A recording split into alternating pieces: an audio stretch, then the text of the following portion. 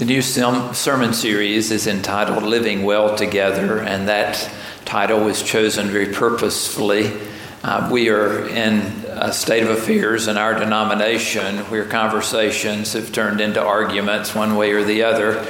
And there are many who are of the opinion, regardless of which side they're on, that their side is right. It's one of those situations that becomes dysfunctional at best. This is a conversation that's been going on for ages, it seems. And it seems that our denomination is in search of itself. If you're not familiar with what I'm talking about, I want to just encourage you to do some reading and some thinking, to get on the internet and type in the words United Methodist and just see what comes up. It is, if it's not on your radar right now, it certainly will be. In fact, it not only will be because of your own Google searches, but also because over the course of this next year, this matter will be brought to national attention in news, Church in Search of Itself.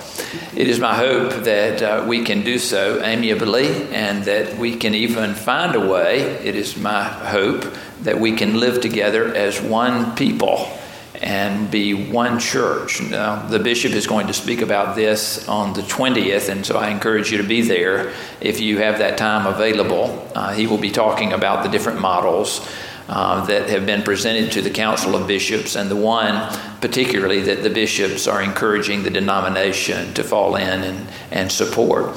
But there are still many, many opinions about this matter, and I hope that you will most of all commit it to prayer. To me, this is an issue that is very, very connected with the scripture that has just been read. In fact, at the very end of that passage of scripture, I hope that you were paying attention because these words should not be lost on us who are in so much need of them. But speaking the truth in love, we must grow up in every way into Him who is the head, into Christ, from whom the whole body, joined and knit together by every ligament with which it is equipped, as each part is working properly, promotes the body's growth in building itself up in love. It is not possible for me to engage every different idea that is floating throughout this passage. And so for that reason, I will focus in on one in particular that I think is absolutely critical to the way in which the conversation continues. And I hope will be the case here at Pittman Park as the denomination talks about this more fully. Coco the gorilla died about 6 weeks ago. I would not have known this had I not gone to see just recently the documentary on Mr. Rogers. Have you heard that there's a movie in the theaters entitled Won't You Be My Neighbor that chronicles his life? Sue and I took this movie in, and it is just fascinating. It will leave you in tears. I hope that you will take the opportunity to see it, if not in the theater, at least on Netflix in the coming days. It really is fascinating. Mr. Rogers is this ordained minister who sought to live out his mission field on public television. Even though he was not using the word Christ in the midst of doing his work, every day he committed prayerfully the things that he did and sought to love children in a way that would be the way that Jesus Christ loved children. In this documentary, we learned that Fred Rogers goes to visit all kinds of people.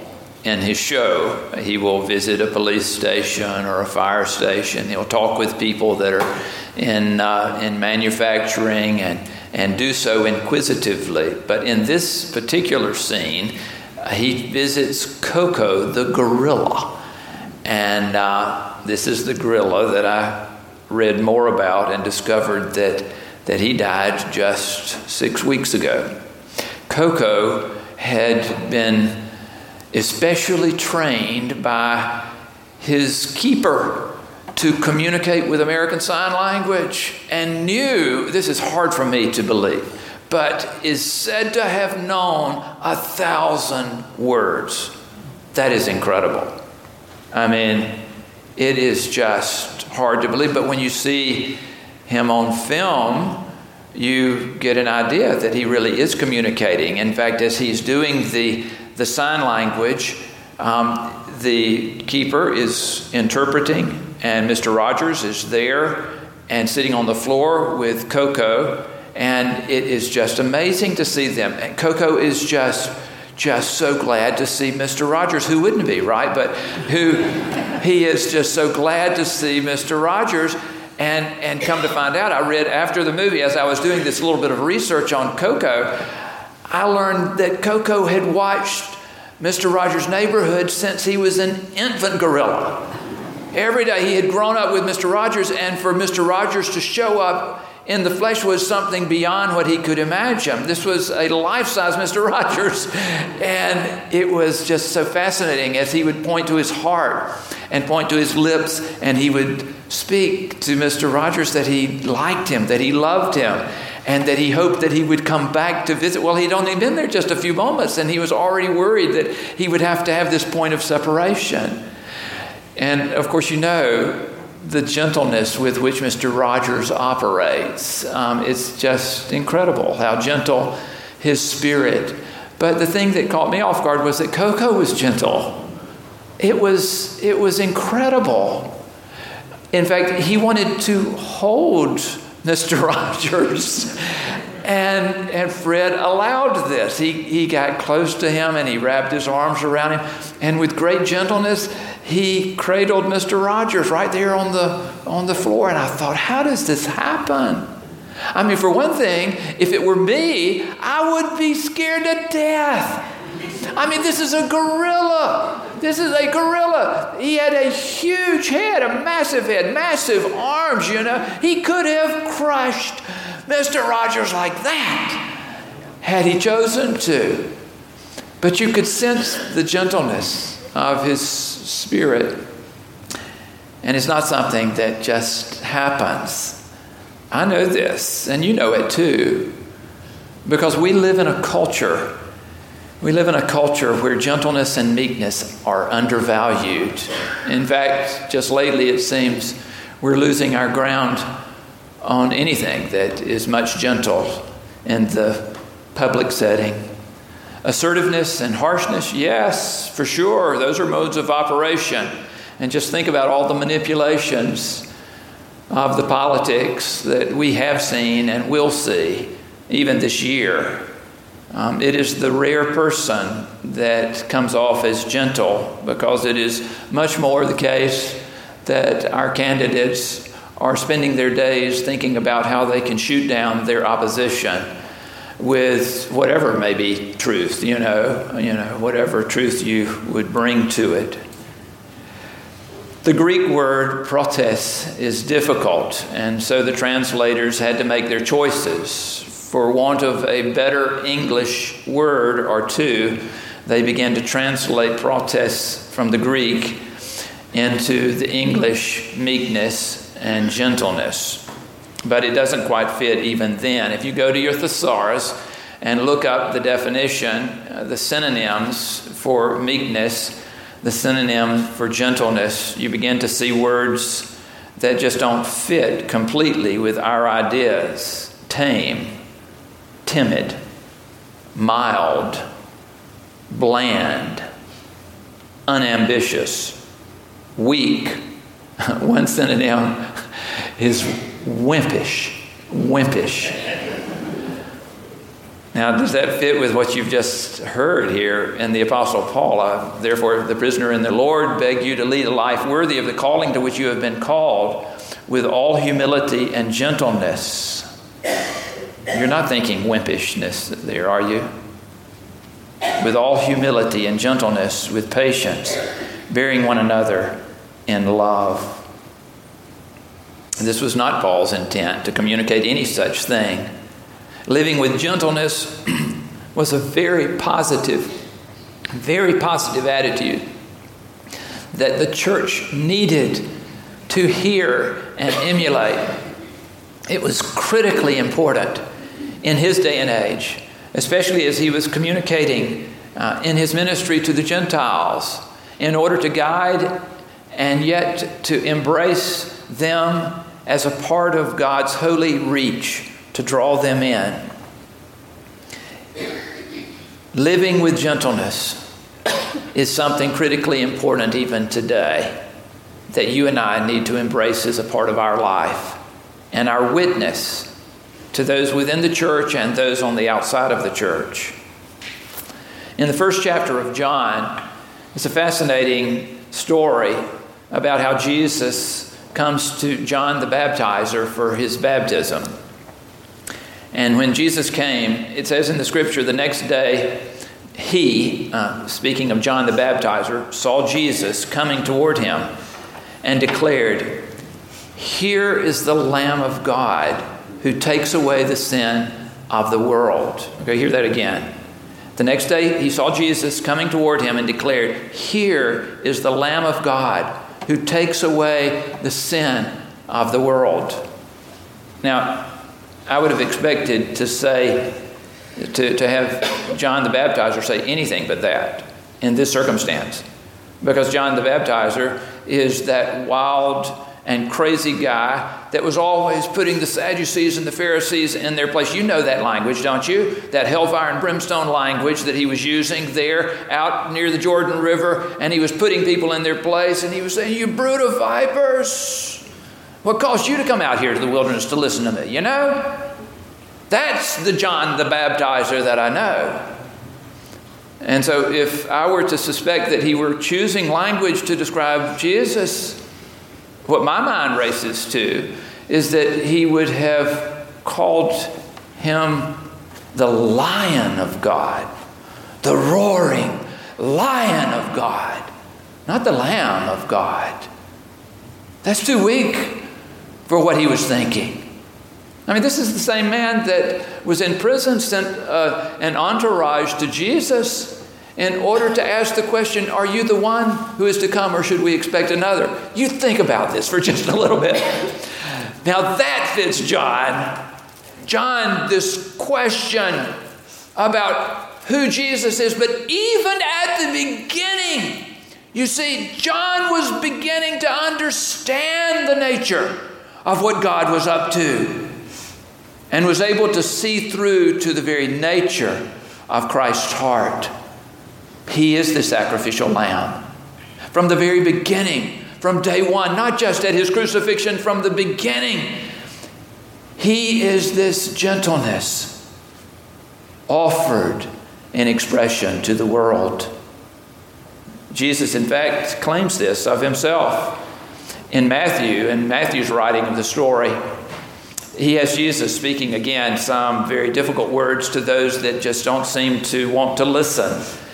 And then he goes on to have Jesus saying what he said in so many instances to those that were hurting and those that were destitute. He speaks these words, "Come to me, all you that are weary and are carrying heavy burdens, and I will give you rest. Take my yoke upon you and learn from me, for I am gentle and humble in heart, and you will find rest for your souls." Beware of this concept. The Lamb of God, Jesus as gentle Savior. Beware of this concept, because it could be your undoing. Or should I better say, it simply will change you and your concepts about what God is up to. When I was a child, we used to play a game that was called King of the Hill. Do any of you remember playing that? It was usually the guys that would get together, and it didn't have to be a big hill. It could be any little molehill anywhere.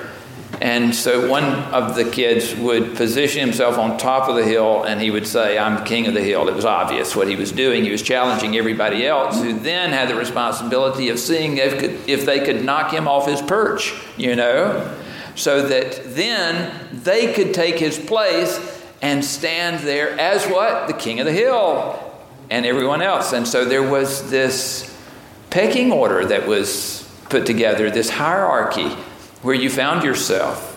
I wasn't ever very high up that hierarchy as I remember it. But I can remember very clearly that the one who could really stay on the hill and protect that vantage point took great pride in being there. And this is not of Christ. I mean, I don't want to bash all childhood games, because a lot of things have to do with one-upsmanship and who's in the lead. And there's a lot of fun in that. But I can remember that my brother and I used to wrestle. For years and years we would wrestle. And sometimes it was fun, and sometimes it was serious stuff. It wasn't fun at all. And he didn't think it was fun, and I didn't think it was fun, but it was something that just had to be done. And we did that. I mean, we did that for years until that great and glorious day came when I pinned my brother's shoulders to the floor. And then we never did it again, as I remember. He, I'm sure, thought in his mind that this was one of those one-time events, but no sense taking chances. And I was thinking, okay, I've finally gotten there. I'm somewhere in the world now, All of this is not of Christ. It has nothing to do with it. And this is where I want to go back to the translation of protest, because the interpretation of this, the translation of this, lends itself for when the translators are explaining the word, as if to say that, okay, gentleness does not quite fit and meekness does not quite fit with the translation of this word. What you really need to be thinking about is power with restraint. I want to take issue with the translators on this. That this Greek word has deeper meaning than we would allow it to have, because of the one who is speaking it. The one who is speaking it is at his heart the very essence of what gentleness is, with nothing up his sleeve and with no intent to do us harm in any way, but in fact to give his life away in order that we too might see how God seeks to love the world. Oh, there's some people that get this, and she would never say it, I suppose. But Rosa Parks, you remember on that bus back in 1955 in Montgomery, when she was simply worn out. I mean, she had been coached in civil disobedience. She knew where she was at. But she was there on the bus, and when a white man came and asked her to shrink the size of the bus that was marked for colored people, she refused to move back a bench and not relinquish her seat. Now, of course, this was incredible because it was the beginning of a movement that literally changed the culture of these United States. You think Rosa Parks did something special by choosing a nonviolent path in order to make her way known. Think about this little lady and her gentleness. She was probably not even 100 pounds. And yet her gentleness, her choice, changed everything. Think about Christ at this moment, who is filled 100,000 times more with what the idea of God's gentleness is about. I mean, we're coming to the table to receive the elements and the essence of who Christ is in this bread and this juice. But do not come to this table without realizing that the story of the supper is bracketed by two important events. The washing of the disciples' feet. Our Lord getting on his knees and taking those dusty, grimy feet of his disciples in all of his meekness and his humility, his gentleness, caring for them out of his heart. And on the other side, literally giving his life on the cross for them. Is it any wonder that John says, "For God so loved the world"? I mean, it's obvious if you just think about it. Gentleness should define us. As Christians, it should define us. And Methodists are under the canopy of Christianity. It will change the way we relate to each other in the church and to those outside of the church, if we will ask the question of ourselves, what are ways in which I might live in order that greater gentleness might be known in this culture? God is calling us. Mr. Rogers is calling us. Coco is calling us. How will we respond?